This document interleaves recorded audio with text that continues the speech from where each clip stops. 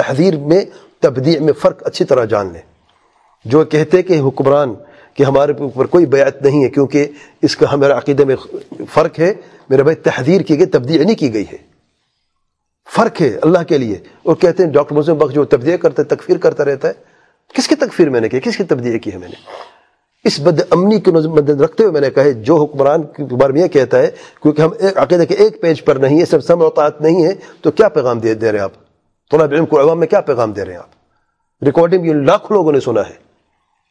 اور بدن کی طرف بات جاتی ہے کہ آپ جتنے بھی کہ خروج جائز نہیں ہے، خروج جائز نہیں ہے، اس بات کا فائدہ کیا ہے؟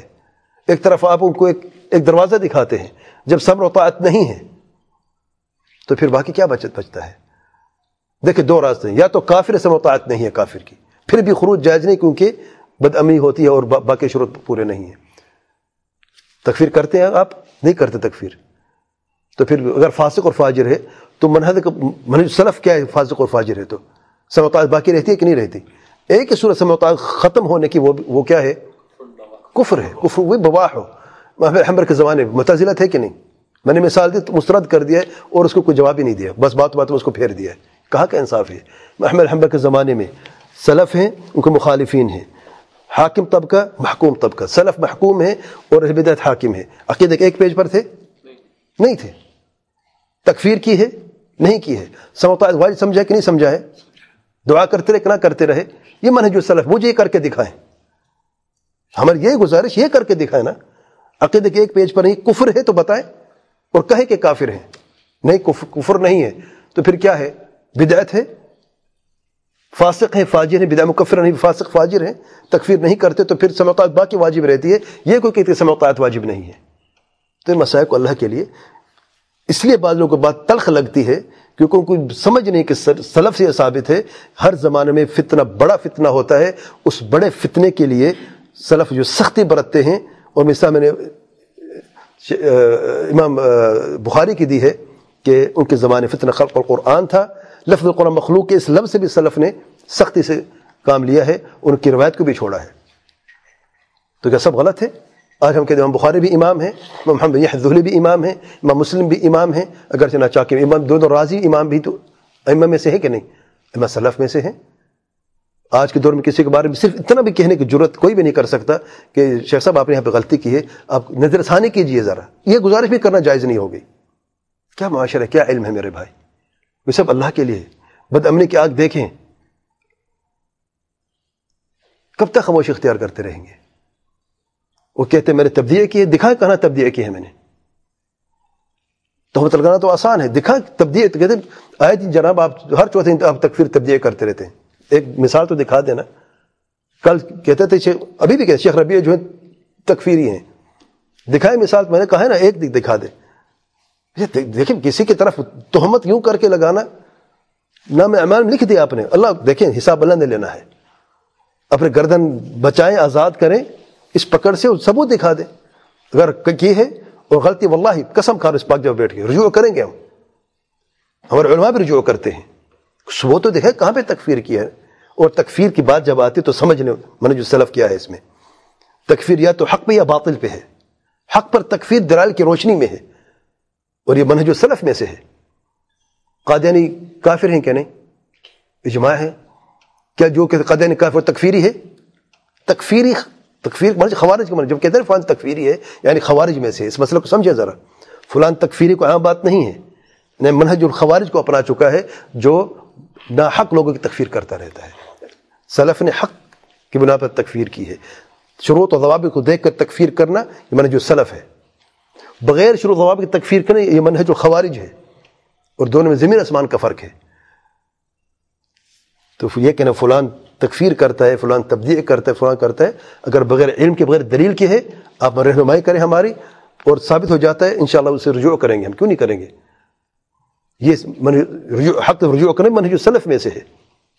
لیکن ناجائز تہمتیں لگانا آئے دن کسی عالم پر یا جو آپ کو اچھے نہیں لگتا تہمتیں لگا دو اس پہ، یا کسی کی سننے پر تہمتیں لگا دو. فلان تکفیری ہے، فلان تبدیع کرتا ہے، فلان جو ہے وہ مدخلی ہے، فلان پتہ نہیں کیا ہے، فلان جامع ہے، فلان پتہ نہیں کیا ہے. لوگوں کو درس دیتے ہیں تفرقہ مت پیدا کرو امت میں. وہ خود تفرقہ باعث بن رہی ہے. کہاں کا انصاف ہے بھائی؟ اپنے دل کو صاف رکھے، پاک رکھے. اللہ نے آپ کو یہ مقام دیا، علم کی کرسی پہ بیٹھ کے لوگوں کی رہنمائی کرتے ہیں، لوگوں کو درس دیتے ہیں. واللہ بڑا شرف ہے، یہ بڑا شرف ہے. اس کی قدر جانے کیا ہے. اور آئے دن کسی نہ کسی عالم پہ لوگ کہتے ہیں کہ شیخ ربیع جو ہیں وہ تکفیری ہیں، یا صرف رد ہی کرتے رہتے ہیں. نہ حق رد کیا ہے، نہ حق تکفیر کے بغیر دلیل کے کی ہے تو وہ دکھائیں، ہم لے کے جائیں گے. علماء موجود ہیں نصیحت کرنے کے لیے، شیخ حیات ہیں، اللہ کی عمر دراز رکھے اور علم سے استفادہ حاصل کرنے کی توفیق عطا فرمائے. کچھ دکھائے تو صحیح ہمیں. بس ہوائی فائر کرنے کو کہتے ہیں بس فلان ایسا، فلان ویسا، فلان ویسا ہے. اپنی قبر کیوں خراب کر رہے ہیں بھائی؟ آپ ہمیں نصیحت کرتے ہیں، ہمیں درس دیتے ہیں کہ اپنی قبر بچاؤ، اپنی آخرت کو بچاؤ، اور اپنے ساتھ آپ کیا کر رہے ہیں؟ اس سے اللہ تعالیٰ سے ڈریں اور اس جو فتنہ ہے اس سے نکلیں آپ بھی اور جو بھی یعنی طلاب علم جتنی بھی ہیں. آپ نے سوال کیا امام بخاری کے تعلق سے، میں نے بتا دیا ہے یہ بات تھی. سختی کیوں تھی؟ کیونکہ اس کی وجہ تھی، ورنہ لفظ زبان سے نکلنا جو مخلوق ہم جانتے ہیں، سب جانتے ہیں. اس وقت کیوں سختی تھی؟ کوئی فتنہ ایسا ہی تھا. دور حاضر میں جو قرآن کے خلاف سمع و طاعت کی نفی کرتا ہے، اور لوگوں نے کئی حدیث کی نفی بھی کی ہے. سمع و طاعت کی کئی حدیث، واللہ یعنی بعض لوگوں نے سے مسلم کی جو روایت ہے کہ دل شیطان کے ہوں گے اور جسم انسان کے ہوں گے، یوسف قرضاوی کہتا ہے یہ حدیث جو ہے یہ شاذ حدیث ہے. خواہ مسلمین کی جتنی بھی علماء دیکھیں سب کہتے ہیں شاذ حدیث ہے. یہ تمہارے کیا ثبوت ہے شاذ حدیث ہے؟ محدثین نے کہا کہ شاذ نہیں ہے. دور حاضر سب سے بڑے محدث علماء البانی رحمہ اللہ کہتے ہیں شاذ نہیں ہے، اور یوسف قرضاوی ان سے بڑے محدث آ گئے، اور کئی علماء نے ان کے قول کو لے لیا ہے. کیوں؟ کیونکہ فکر جو ہے وہ خوارج کی فکر ہے. خواہ مسلمین کا جو ٹھپا لگ چکا ہے دل پہ نعوذ باللہ، اور اس پہ وہ اپنے جو زبان پہ اقوال ہے وہ اسی کے نسبت سے بات کرتے ہیں. صحیح منہج کو چھوڑ دیا، کس لیے چھوڑ دیا ہے؟ صحیح راز کو کس لیے چھوڑا ہے؟ پھر اس منہج میں خیر کیا ہے؟ خواہ مسلمین کسی سے اب چھپی ان کی بات نہیں ہے. ان کی جو غلطیاں تھی، جو غلاظت تھی، جو دل میں تھی، سب انہوں نے اگل دیا ہے، سب کے سامنے ہے. بدامنی کی آگ جو پھیلی کس نے پھیلائی ہے؟ یوسف قرضاوی ممبر پہ کھڑے ہو کر اعتراف کرتا ہے. عجب بات یار، کوئی اعتراف جرم ایسے بھی کرتا ہے؟ وہ اس جرم کو دین سمجھ کے کر رہا ہے، بڑا فخر سے کہتا ہے کہ ہم نے یہ سب کروایا ہے. یمن میں جو ہو رہا ہے ہم نے کروایا ہے، شام میں جو ہوا ہے، جو مصر میں ہوا ہے، جو لیبیا میں ہوا ہے ہم نے کیا ہے. یہ حکومتیں ہم نے گرائی ہیں، اور قطر کے حاکم کا نام لے کے کہتے ہیں یہ سب ہم نے کیا ہے. سبحان اللہ.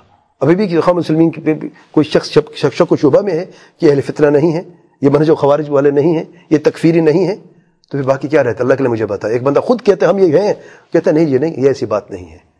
یہ کیا ہے؟ یہ دھرمی ہے کہ نہیں؟ اس لیے اپنے عقیدے کو درست کریں، اللہ کے لیے اپنے منہج کو درست کریں.